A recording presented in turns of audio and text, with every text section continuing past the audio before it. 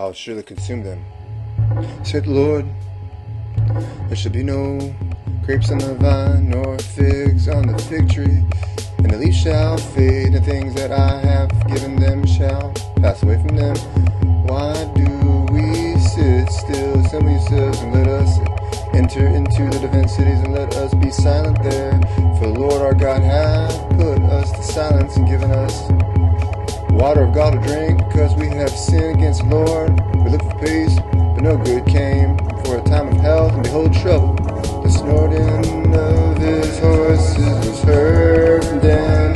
The whole land trembled at the sound of the neighing of the strong ones, for they are come and have devoured the land, and all that is in it, the city and those that dwell therein. For behold, I have sent serpents, cockatrices, among you, which will not be charmed, and they shall bite you, saith the Lord.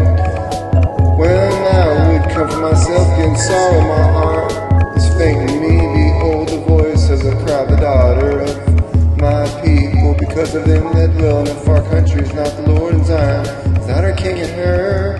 Why have they provoked me to anger with their graven images, and with their strange vanities? The harvest is past, summer is ended, and we are not saved.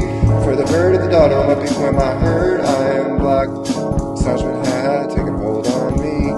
Is there no balm in Gilead? Is there no physician there? Why then is not the health of the daughter of my people recovered?